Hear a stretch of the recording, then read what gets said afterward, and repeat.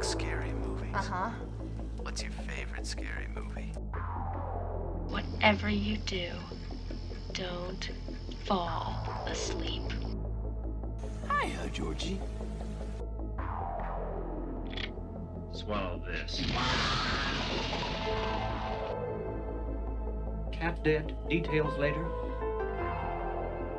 I am the devil, and I am here to do the devil's work. Hello. So this is episode 41. We were supposed to be. No, it's not. It's episode 40. Is it? Yeah. 39 was not. I thought episode 39 was our last one. So this is 40. This is 40. All right. Forgive me. Hello. So, Zayford just told me this is our 40th episode, even though for some reason I thought it was our last episode. No, that was terrifying. Yeah. It's kind of a big deal. We've been doing this for a while now. It's been about a year, hasn't it, Zayford? It'll be a year in December. Yeah, we've pretty much been covering something every week, sometimes flaking on each other, and it being And taking a month off. 3 episodes in 1 week, like this is what's happened here. Experiencing some sort of existential crisis currently, but glad to be joining you this evening. Tonight we're going to be talking about Halloween Ends and the Halloween franchise in general, and we're not alone. Zayford and I are joined by Pete Benavides, who is the podcaster for Halloween Never Dies. He's a co-host. His other co-host couldn't make it with us tonight, but it's cool. He knows what he's talking about. He's quite happy to talk about it. And yeah. Little disclosure, I haven't actually seen Halloween Ends, but I have seen the majority of the Halloween franchise. So I think I can join in discussion, definitely. But Zayford has seen the movie. What was it? Was it the day before yesterday you saw it, I think? I watched it on Sunday. Yeah. So Well, Sunday as of recording this, at least. Yeah. So he's seen it a few days ago, and Pete, he's from what? Did you watch it twice on Peacock? Did you say? I watched it opening night in theaters, and then I watched it a couple more times on Peacock. Yeah, luckily, they released it to stream, and I've been able to watch a couple more times to get a little bit better grasp of the movie. I really think that you guys are super lucky in the US because like your streaming is so much better for movies generally than ours. You seem to like be able to get like even things that are just released in theaters, like you can get them on streaming real quick. That's not what's happened for us. Like we talk about this every week, but we're absolutely desperate to see the sequel to X Pearl. I don't know if you've seen that one.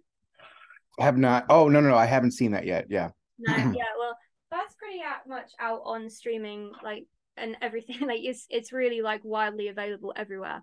But the UK. Yeah, I think with streaming, what's changed everything was the pandemic, right? Like when movie theaters shut down, studios had to really decide what they wanted to do in terms of, making money and getting people to watch their movies. And, even though people are back in theaters now, or you have that option again, it doesn't seem like the strategy has changed just yet. Although I think HBO Max stopped releasing. I think Elvis was the last one they released that was both simultaneously in theaters and streaming.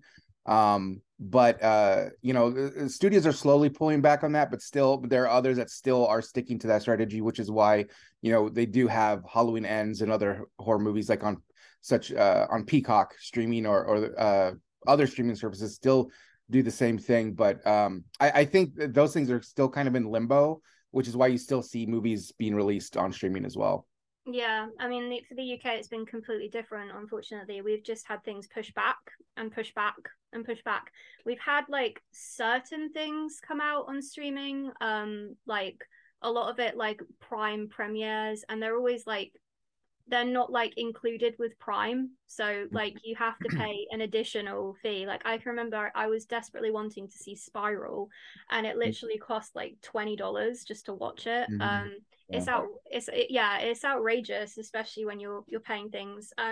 Disney has a few premieres as well, but again, like not many. Well, Disney got Prey. Prey was pretty good. Yeah, obviously Yeah, that's Hocus true. Pocus 2 as well. That's just come out. which yeah, Zaphed's a bit, he's like, it's all right. But yeah, so in terms of, well, actually, before we get into it, what do you think of Rob Zombie's interpretation?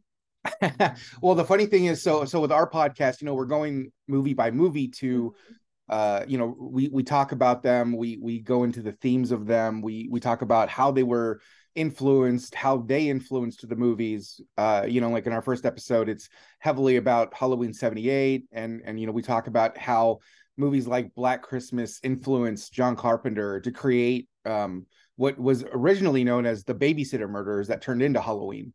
And so we talk about things like that. We talk about, like, I think one of the big themes in our first episode was giallo and Italian horror films, and how, even though movies like Psycho were made in America and had a big influence, people don't realize that Italian horror had a massive influence on movies that came out in the 70s, like Texas Chainsaw Massacre, Last House on the Left, and even Black Christmas itself.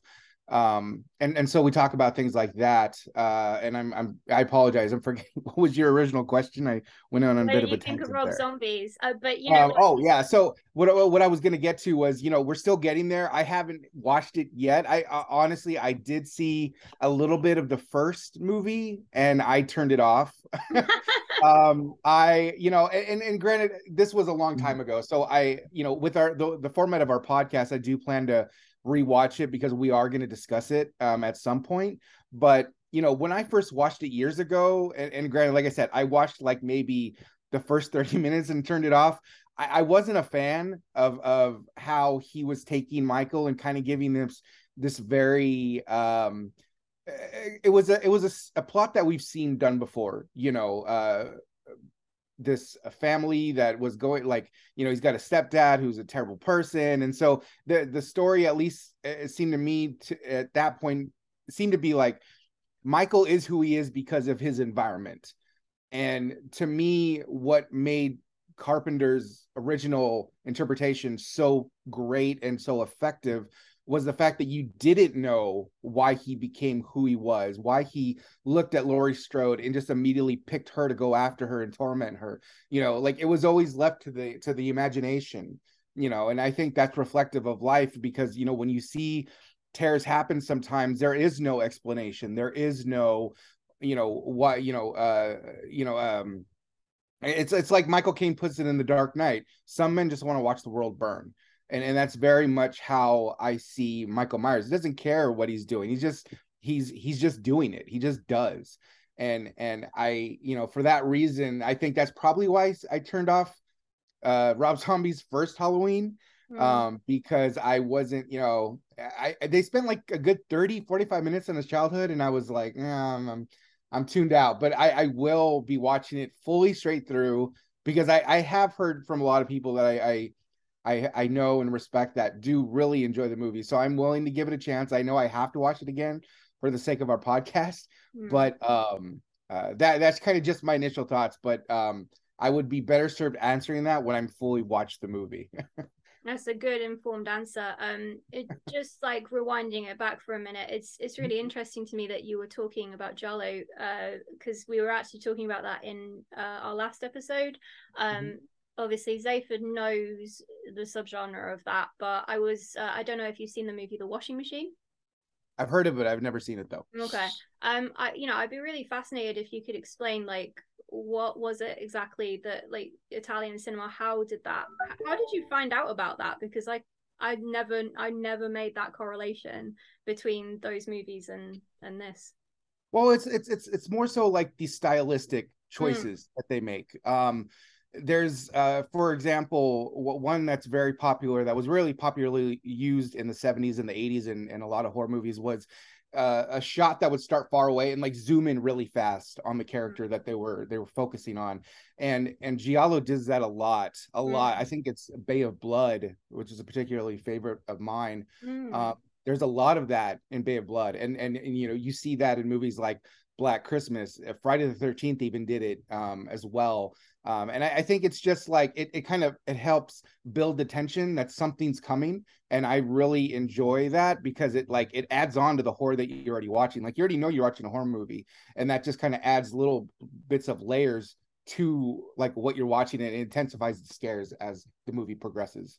Yeah, and it's interesting the point you made about like switching off because there's so much world building.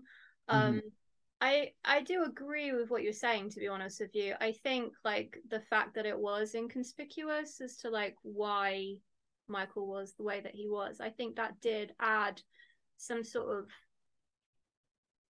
I think it was one of the reasons why it was so compelling. So I definitely agree with that. But you know, Rob Zombie does what Rob Zombie does, and he's got to have this. He's very into depraved families, obviously. Yeah, I love his music though. I'll say that. But you know, I haven't seen the monsters, but I've been told that it's absolute dog shit. Yeah, I haven't seen it either, but I've heard nothing but not good reviews. Yeah, there's not very many good words about that film so far. Yeah, and is it Zaphod was desperately looking for it. Well, he was looking for it on Netflix, and has it arrived yet, Zaphod? I don't think so. It was supposed to hit Netflix like everywhere when it came out on the 27th of September, but for some reason it's only in America at the moment. Yeah, we're not quite sure. More distributing problems, I suppose. Yeah, I mean, it's interesting, isn't it, when we are faced with why does someone do something so terrible? And I think there are those people, like, in reality, that they were absolutely desperate to study serial killers' brains, serial killers, like, physical pathology. Mainly out of like wanting to make sure it never happens again, but to somehow also have some sort of explanation as to like what is the fundamental physical aspects of evil. And a lot of people play with the idea of nature versus nurture and how much of it is about environment and how much of it is in genetics. And I think with Rob Zombie's adaptation, it's very much about nurture, right? Like, he was brought up in a really dysfunctional situation, and that's why he chose to be who he is. Whereas in the original Halloween, it's like nature. Maybe he was just inherently evil, but we don't know, you know. From what we can see, there isn't like too much dysfunction. It's left like very vague, and I do like that, and I do understand why you would turn it off. It just kind of reminds me of like, obviously I did actually recently watch the little series Dharma, and the whole thing. I mean, I thought I knew a lot about Dharma. Like I used to be very much like obsessed with him as a teenager and in my early 20s, and I'm quite ashamed of that now. I don't think that it glorifies him at all. In fact, it paints him in a very negative light, and I think Evan Peters did a fantastic job of really adding I've never seen such an unlikable character on screen. But there's this bit at the end where his mother is actually petitioning for his brain to be studied, and it's kind of like it's kind of unbelievable because obviously Jeffrey's wishes were to have his brain destroyed.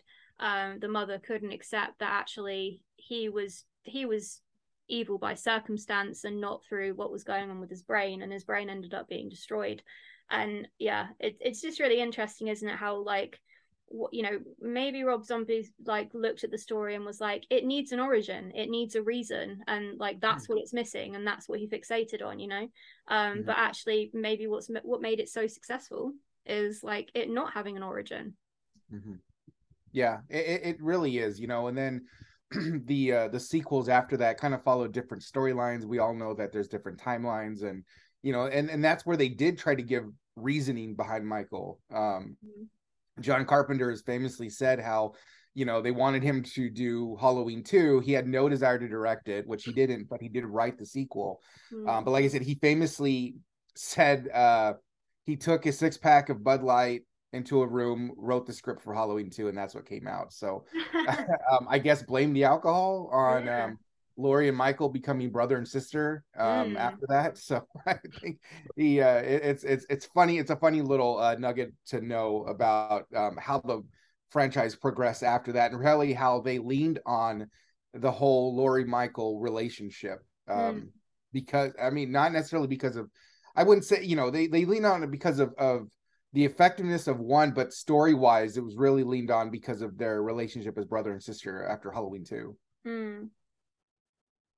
I was gonna say, for the most part, the brother and sister link is in almost every timeline, apart from Mm. this newest one, which is interesting to say that they went back a step and was like, nah, we're not doing a brother and sister again. Mm-hmm. So Because I come don't on, have an issue guys. with that. Like, what did you think of this movie then? Because I've heard so much negative shit about this movie. Like, I can't believe how, I just keep seeing meme after meme of like how awful this movie is. And I can't quite, I know that it kind of brings out the worst in people, the Halloween franchise. There's a lot of what we would say in the UK toffery, snobby horror fans who just think, oh, it's not good enough. No. My opinion is like if somebody is I think you should just try and appreciate it. I don't understand why people give so much hate to, especially when they put so much effort into something. But yeah, go on. Let me hear Mm-hmm. It's unfortunate that it's kind of torn the fan base apart. it. Mm. As it's come out and almost become I think the fan base that tears each other apart more than anyone is probably Star Wars, and it was really Mm. much getting on that level. Mm. My thoughts on overall, and the first night after I watched it, I was kind of torn, and it had more to do with probably my expectations, what I had hoped to see in the movie. It was, for me, they started in 78, and I think that's fine. I think what people are in an uproar about are the character that we were introduced to. His name is Corey, Mm-hmm. um, who becomes kind of like Michael in a way. It's really interesting the choice they decided to use, and I think even I have a bit of a hard time with it, but I understand that they were trying to go for something different, Mm. not completely deviate from what they were telling the story, but it was just in a new way of ending this Laurie and Michael interpretation. And after a couple times more watching it, I think I appreciated it a little bit more. Because we don't want to see Laurie and Michael fight for 2 hours straight. Like we don't, we've seen that a few times. We've seen that in other movies like H2O. We've seen it happen. We don't. I don't think it's one of those things we need to rehash over and over again. We just need to see them end it, and that's really what they did in a very symbolic way. When you think about 2018, when you think about kills, these movies are built on themes. In 2018, it was the whole Me Too movement, and Halloween Kills. David Gordon Green was very vocal that it was reliant on the mob mentality, and Mm. you saw that in Halloween Kills where people banded together and were like, screw you, law enforcement, we're gonna do what we want to do, and then they ended up getting killed. Mm-hmm. And so, and in this one, it's really about trauma and how you deal with trauma, how you move on from trauma. You see that Haddonfield in this one has been incredibly traumatized by Michael Myers, and for good reason. But it also painted a picture of a town that, even though Michael Myers had disappeared in the movie briefly, they were looking for other people to paint as the new monster. And that's where this Corey character came in, and he became that, and essentially leaned into it as the new quote unquote Michael Myers, which we can talk about later on in terms of how that all kind of went down. But I don't think it's as bad as people are making it out to be. I've seen some people's lists are putting it below Resurrection, which I think is a little ridiculous, because Resurrection, outside the first 10 minutes of the movie, has nothing to do with anything with the franchise. They essentially kill Laurie off in that movie and then cut all ties off to H2O, and it becomes its own thing. I mean, they jump the shark with Buster Rhymes' character. It's a mess. And I think it's a little much putting Halloween Ends before Resurrection, but that's just my opinion. But overall, I think Halloween Ends is fine. I do question some of the choices they made, but I would not say it's like the worst movie ever. Hmm. I just I don't really get it, to be honest with you. I mean, I agree with like a lot of what you're saying. Like, I don't understand um how like it is literally like people are literally tearing each other apart over it. And I think like they're, you know, why ultimately, like I get it, you know, like all of the themes that you're talking about, especially the whole idea of trauma. I don't understand why that communicated so poorly to other people. Like, I don't understand that. I don't and it's true. Like, I don't understand. Like, why would you want to see them fight? For, you know, why not bring something new to the table? Why not have a little bit of an original idea and encapsulate it in and ending the arc? I don't get it. I don't get the hate towards it, to be honest with you. I honestly, I had this conversation with a friend, and I think honestly, my take was, I think people were so built up with a certain expectation of how this was going to end. You know, it was marketed as Laurie and Michael's final fight. I think people, hardcore fans, especially myself, expected a certain thing to happen, whether it be them fighting or however way the story to play out. And one of my big gripes was the lack of Michael. I wish there was a little bit more Michael Myers in the movie. But I think when people go in with a real high set of expectations and it doesn't come out the way you want it to, it tends to cloud your judgment instead of and so instead of saying, oh, it didn't meet my expectations, it didn't do this, you know, people come out saying, oh, that was shit, this was oh, sorry, can I cuss? Yeah, Yeah, of you course you can. can. Okay. People say this is trash, this is garbage, and so instead of looking at it and going, oh, it just wasn't what I expected it to be, but it doesn't mean it's a bad movie, people just can end up trashing it. And really, that's what I'm seeing. I'm not seeing people you know, hate on the movie. I'm seeing just, I think they're just pissed off that it wasn't what they thought it was going to be. And I think, like I said, it clouds your judgment when that happens, and you end up saying it's awful, it's terrible, it's, you know, it's trash. And that's what I'm seeing, you know, because like I said, I think from a film standpoint, it's sound. Like, they have a story they're trying to tell, they tell it, it's just not the story I think people wanted to see. Like I said, I think expectations have that, you know, way of setting us up for failure. We want it to be one thing, and then when it's not, we just immediately dismiss it and hate it. And unfortunately, there are those out there that will latch onto that before they've even seen the movie, and then it becomes a big dog pile. And that's unfortunate, because that has a very negative effect on the movie and its legs in the movie theater going forward, how much money it's going to make, things like that. And then, you know, over time, it's just one of the things, it dies down. But unfortunately, right now, we're kind of in the midst of people just really going at it. And these, I'm not going to lie, though, the memes are funny. Yeah, totally. Like, I am finding myself cracking up a lot. Well, I mean, that isn't, I know what you're saying, but like, I've literally seen people like saying this movie is straight up the worst thing I've ever seen, blah blah blah. And I'm just like, really? Come on. Is it? Yeah. Is it? Or are you just being like, you like you said, you wanted it one way and it came out a bit different? And I don't think we should do that anymore. I don't think we should pander to audiences. I think it's good to bring something new, something a bit different. I think it's important. But there are always going to be people who, like, they have certain expectations for certain movies. They will be really rigid in their thinking.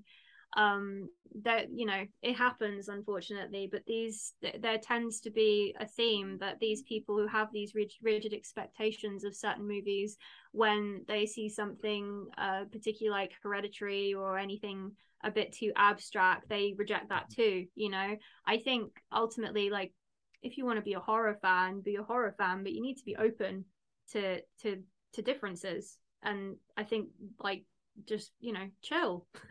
I don't get. It's good to be passionate about things, but the amount of hate that is, you know, the worst movie I've seen this year, hands down, is Crimes of the Future. I don't know if you've seen that. I've heard of it, but I've heard it's not very good. Yeah, so latest David Cronenberg movie. I went in there with extremely high expectations, so I'm guilty of this too. Obviously, I absolutely love the movie Crash. I love Videodrome. he's a fantastic director, screenplay writer.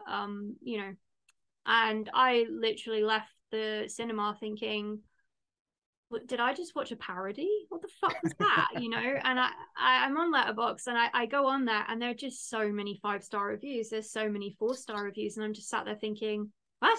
Am I the only one who like really didn't enjoy that? And there were a handful of negative reviews, but I felt quite annoyed. I kind of felt like the whole thing was like insulting to his previous works, and I had to sort of have a word with myself for a bit and just be like, stop it, it's just a film, don't get so upset about it. Yeah, me and Zayford, we did talk about it a couple of episodes back, and I literally trashed it. I did warn you about going to go watch it because I said it was not great. I saw so many people hype it up. I thought, you know what, there's a couple It was boring. Well, I don't. It's the first movie that I've watched this year where I was looking at the time, and that's never a good thing.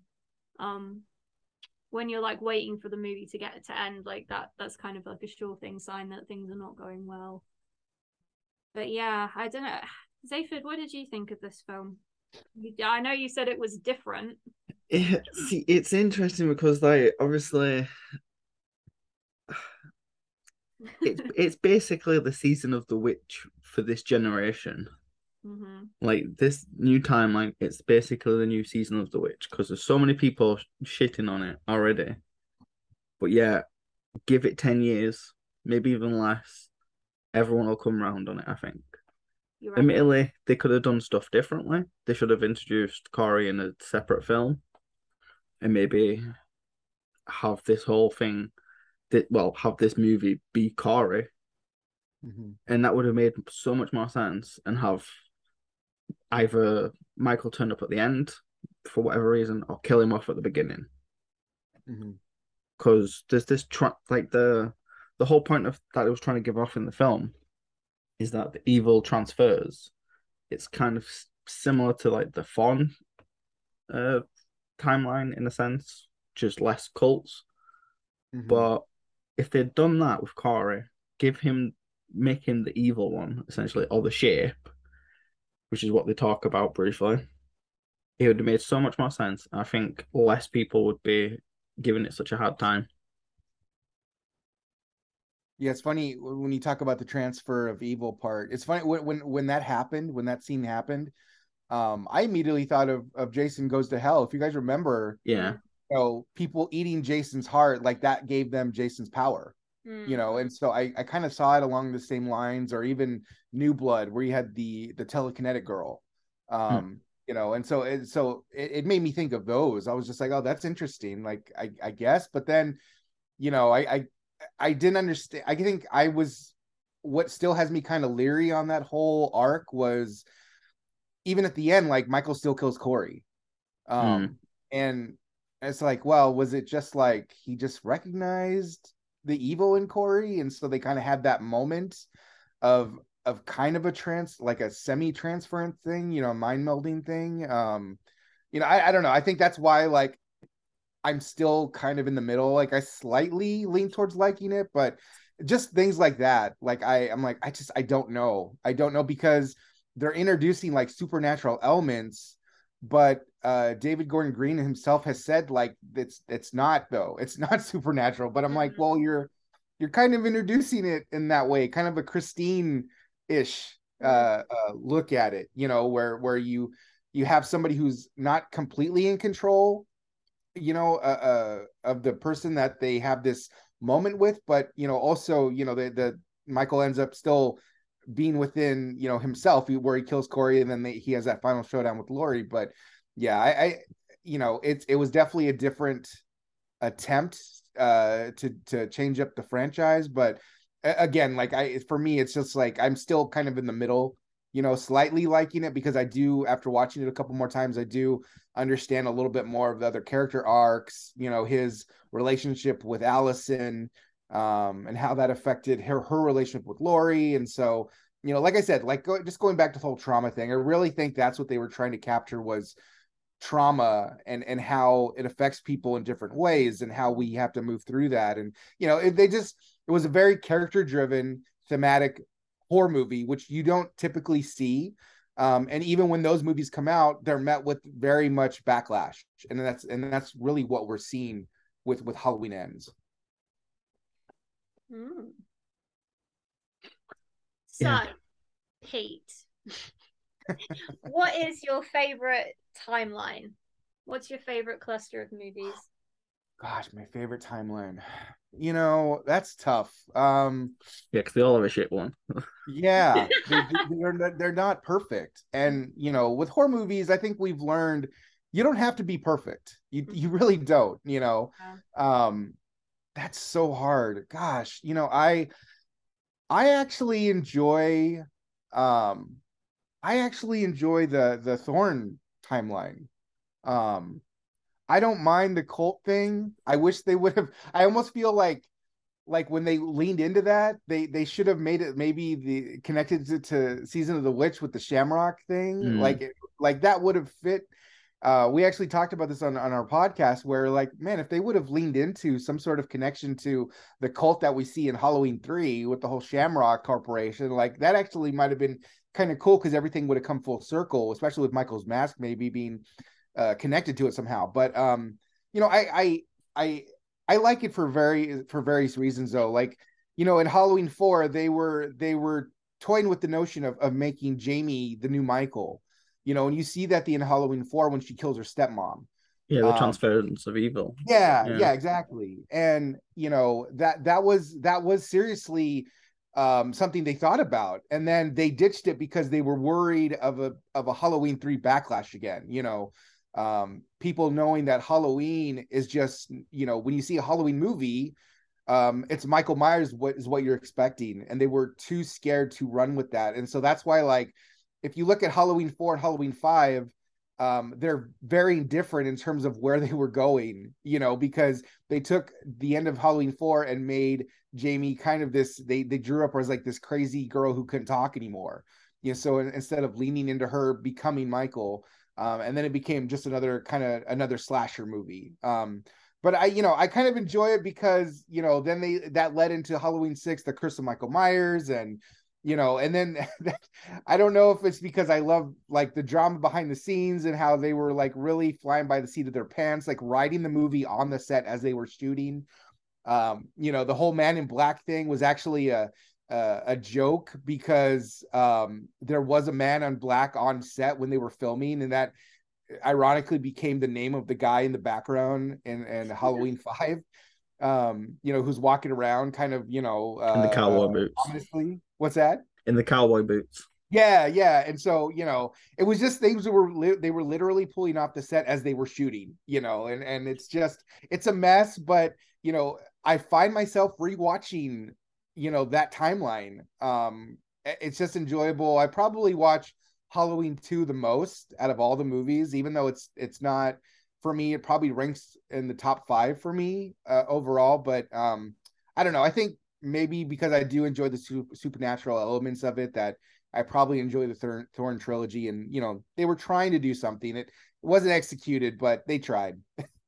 Okay, do you have a favorite timeline? Rob Zombie, obviously. The whole that's mine, I liked it. That's because you're a Rob Zombie super fan, though. I am. I mean, kinda. I thought I'd hate Three from Hell personally. Yeah, but who doesn't? Yeah, that's the one thing I can't stand. So I can't really call myself a super fan because I'm not a ride or die no matter what, especially not for that film. But yeah, it's just the general aesthetic of the whole film. Like, I like Rob Zombie's aesthetic in film. I like grimy, gritty, dark, disturbing. That's why. There's not really much more to it. To be honest with you, the Halloween franchise for me is something that generally didn't really interest me up until more recent years. I hadn't actually seen any of the movies like whatsoever until I went to go see Halloween, like was it 2018 that it came out? Yeah, when I went to go see that, the movies, and then I was like, maybe I should get into this franchise, and then I went to see Halloween Kills, and then I started to watch through the other movies as well, so it went on a bit of a binge fest. And I'm not quite sure why I avoided them for as long as I did. I think generally slashers aren't my thing. I'm much more into like psychological horror, disturbing movies. We're actually working through the disturbing iceberg at the moment as like our little side thing that we're doing every other week, and it's gradually getting more and more depraved. Yeah, we're like, what are we on, Zayford? Is it like we're moving over to tier 3 soon? We're finishing off tier 2 Yeah. when we get the films. Yeah, so I've had to like order a Razorhead because apparently that's in tier 2. But yeah, basically, that's typically, I think, like me and Zayford, we're both very much into found footage movies as well.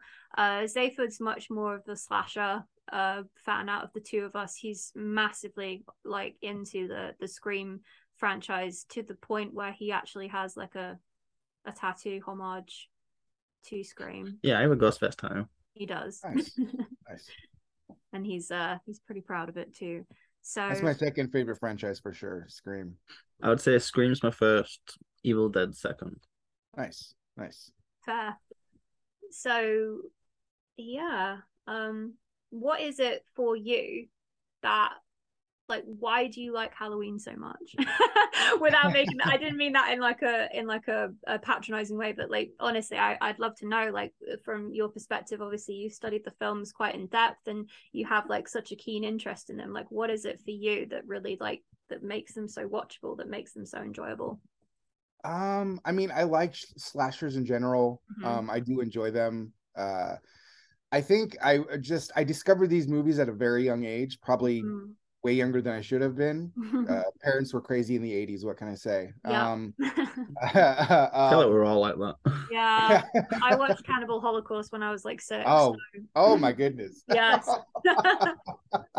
Well, that'll definitely leave an impression on you. That's for sure. That's why I like found footage. Yep. Oh, that's cool. There you go.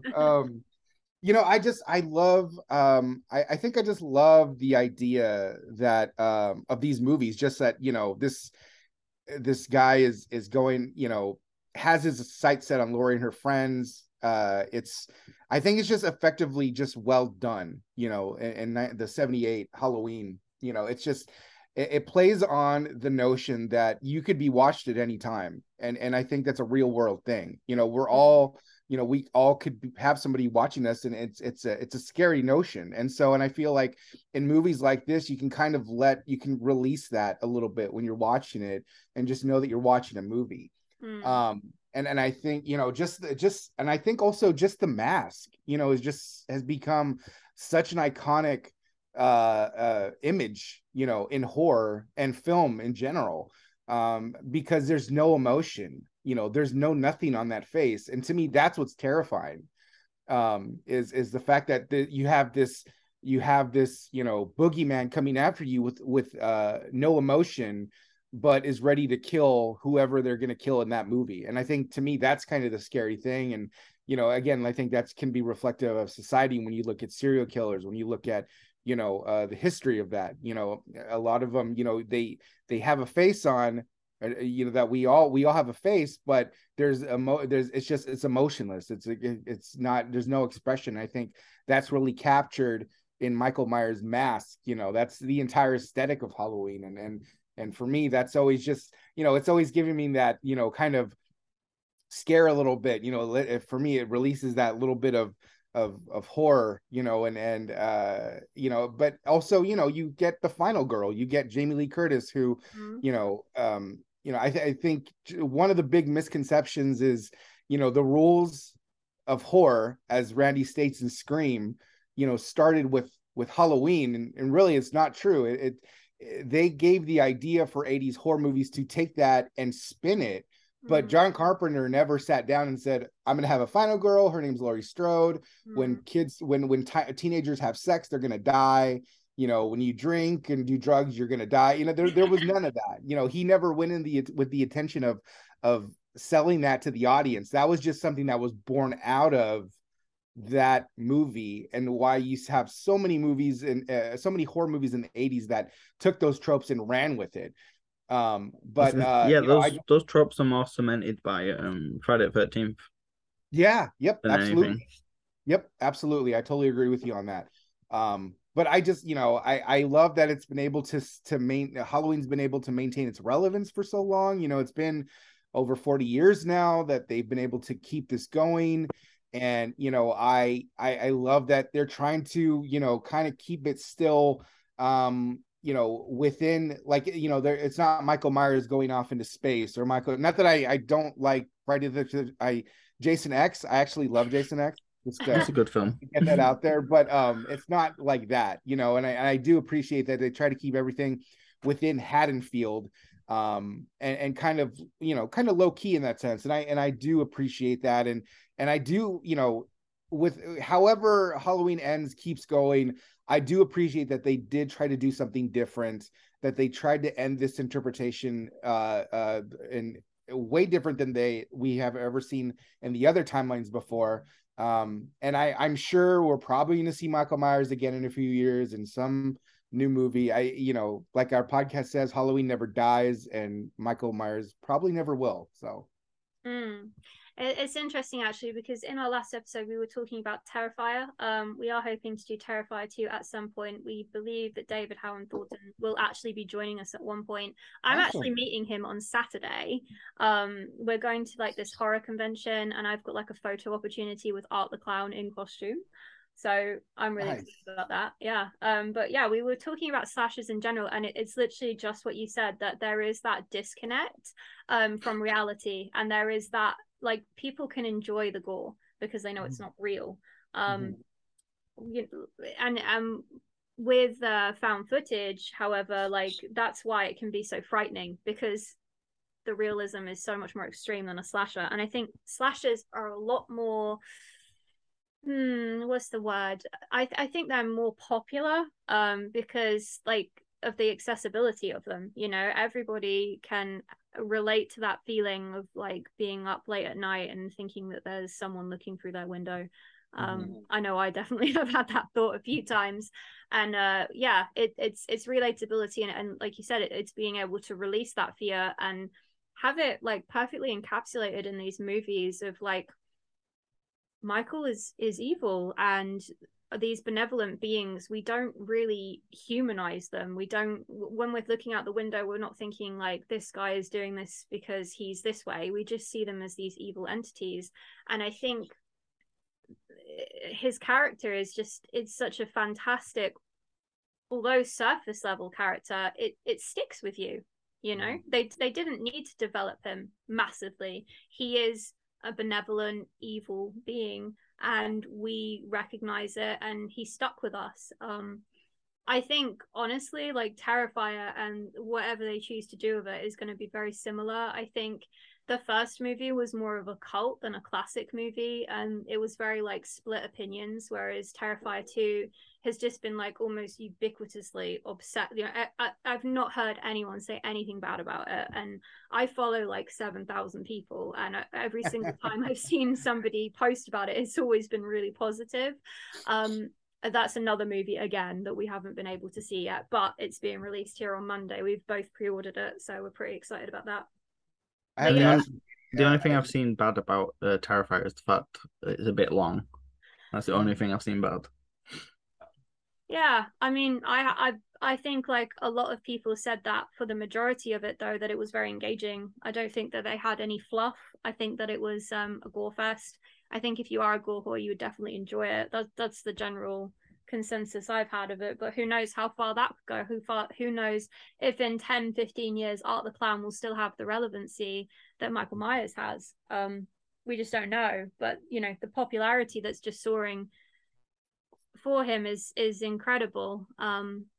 It's crazy though, because this movie was released in 1978, before social media, before the ability to post memes, before the ability to have communications with people all over the world about them. We would never be able to talk, would we, about this in 1978? And is Terrifier like as pertinent as it is because it's being widespread?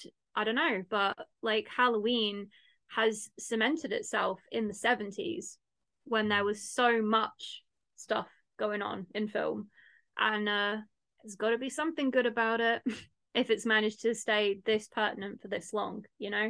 And as you said in your podcast, Halloween never dies, and I don't think it ever will. I think that it will always have fans. I think it will always have a fan base, and it deserves respect. And yeah, I think deserves the notoriety that it does. My only regret about it, I have to say, is that I don't agree with Freddy versus Jason. I wish it had been Freddy versus Mike, personally. I felt like Jason was a bit too easy to kill. Freddy, Freddy is a big. I'm a huge fan of Friday the 13th. I actually watched it as a child, and I forgot so much of it, and I rewatched it recently. It was like watching a brand new film, and I just loved it. As again, another movie that's stood the test of time. Its sequels, however, not so much. Obviously, they are remembered, but What not. about Jason Goes to Manhattan is like the best one. I don't Or know. Vancouver, should I say? I don't know. I don't know. But yeah, Nightmare on Elm Street, another slasher classic that cemented itself, and I think that is so cool. There just aren't many figures in horror that stand out. Like, I think, like, especially in the 70s, I can't really think of any others. Are there any others other than that? Oh, there's Leatherface, Leatherface. Texas. Yeah. That's like they're like Halloween and Texas Chainsaw Massacre, like your main two. Maybe Black Christmas, but it's not as I meant more figures, like big as yeah. Well, I mean, you can count Billy, kind of. Other than that, Leatherface definitely left a mark in the 70s. Sure. Yeah, took him 12 years to get a sequel though. Yeah, and I think the thing too is movies like Halloween, Texas Chainsaw Massacre, Black Christmas, they were few and far between, because then you had the more obscure horror movies like The Omen, Rosemary's Baby, that were kind of or even Dario Argento's Suspiria. They were all kind of mixed up. It wasn't like it is now, where there is a lot more of each subgenre. And so it's those movies like really paved the way for a lot more of the genres to be like unleashed, which was what would happen in the 80s. What a cool time to be alive, and young. Yeah. I can't imagine like being around in that era and watching all of that like transfigure itself. Some of the crap that comes out these days is just it's just terrible. It's kind of funny because I do shit on A24 a fair bit, but I am finding myself actually admitting that I do like some of their movies. But there's been quite a few years that I haven't appreciated. Zaphod, you know all about it. Drag Me to Hell. It's your favorite film. Stop denying it. Hate it. What do you think about Drag Me to Hell, Pete? Do you have an opinion on this? I watched it so long ago that I couldn't say. I remember I watched it when it first came out, but and it was fine. Like, I enjoyed it, but it's not something that it's obviously not something that stuck with me. So maybe that says it right there. Most wishy-washy bunch of bullshit I've seen in such a long time. I was supposed to talk about this movie for like an hour, and I hated it. I hate it. I don't like it. I think it's it just relies too much on what's even the word, like it's just like these like I'll say tropes, I guess, because it's just like this whole witchy occultism, surface level characters that you can't really relate to, typical damsel, bit of a twist, like it's just basically if somebody was like, it kind of reminds me if somebody was like in secondary school, like in high school, and they had to write a screenplay for something and they wrote it in one night, and it was just like they didn't have time to develop the characters, and they basically were watching another horror movie and was just like, oh yeah, that sounds good, I'll do that. Like, well, technically it's so A, don't disrespect Sam Raimi like that, and B, it's basically like a PG version of Evil Dead, but without deadites. I'm not disrespecting Sam Raimi, because you obviously know I'm a huge fan of Evil Dead. I do, I love Evil Dead. Evil Dead is a great movie. I even like Evil Dead 2. Army of Darkness, however, Zaphod, I haven't got a clue why that's one of your staples. But See, I'm the opposite on that one. Go on. I like Evil Dead, but I've always been more fond of Army of Darkness for whatever reason. I've Thank always you. liked What is this? Why do people like this so much? I don't Because Army understand. of Darkness is so ridiculous that it's great. It It's so really is. It really cheesy. is. It's so cheap. Like, what is It's the supposed to be cheesy. yeah, but why? Why would you enjoy that so much? I just don't get it. Go rewatch it. It's just great. I'm It's Like going just so Bruce to. over the Campbell. top and Oh, ridiculous that I can't help but enjoy it. and also Bruce Campbell. That's all you Yeah, need to be saying. it's Ash. It's Ash, and whatever time he's sent to, and so it's just like it's 1300s or something stupid like yeah, that. yeah. It's fun. It's fun. You're even like 1300s or something stupid like that because it is kind of stupid, but whatever. No, it's a great film. I don't know. Just wait until we cover it on podcasts. Oh, come on. Are you gonna make me cover that like in amongst like 6 and 7 when everything's gone like really tits up for us mentally? Well, yeah, when we get to like the really dark stuff that we're covering, we'll put like a fun one in there, and it'll have to be Army of Darkness. Do you know much about the Disturbing Iceberg, Pete? No, I don't. How much of a fan are you for generally disturbing movies? I definitely have my own limits. I mean, I'm not a fan of like body horror, torture porn, torture. Was it torture porn they call it? Yeah. Yeah. Subgenre. I mean, I've watched them. You know, I'll initially watch movies like that the first time just to see what it's about. But, you know, I'm more on the psychological, paranormal slasher subgenre of horror. Hmm. What would you say is the most disturbing film you've seen? Most disturbing film I've seen? Oh Hmm. boy. There was a found footage movie I saw once that was really hard. I don't know if it's because I have daughters that Is it Megan affected is me. Missing?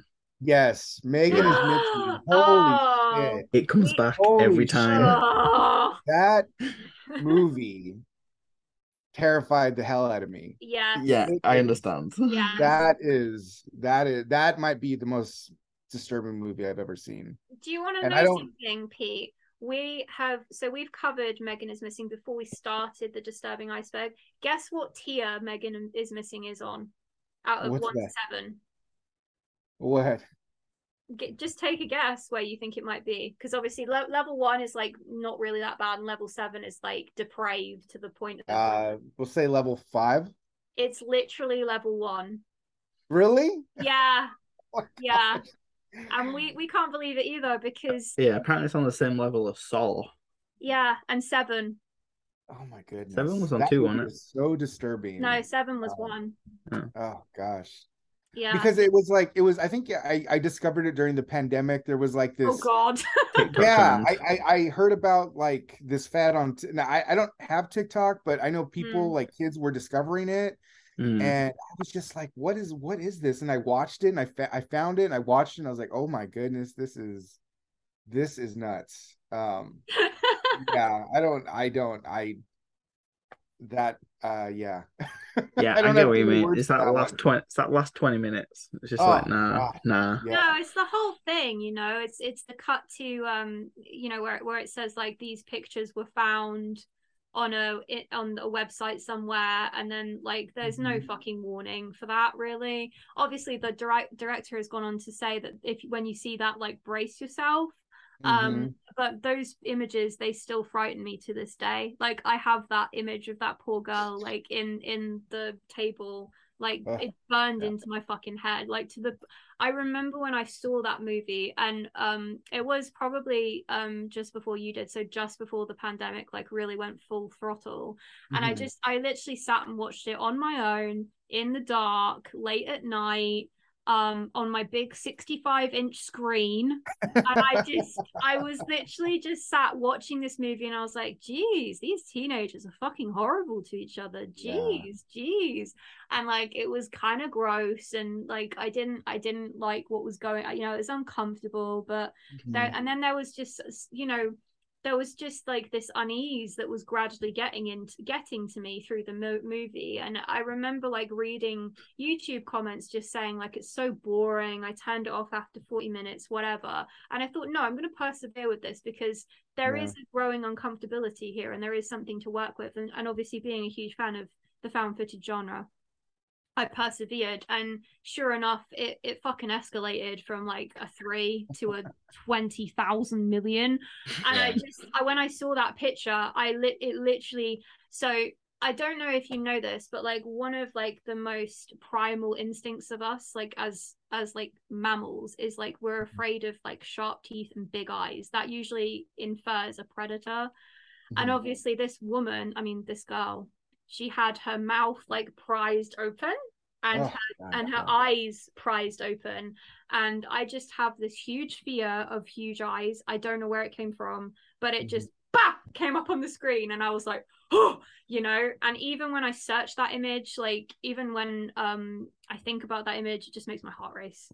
So I totally understand why you think that's the most disturbing, because it's fucking horrible, and I can't believe that it's only on tier 1, because it's just it deserves to be so much lower down. I don't understand it personally.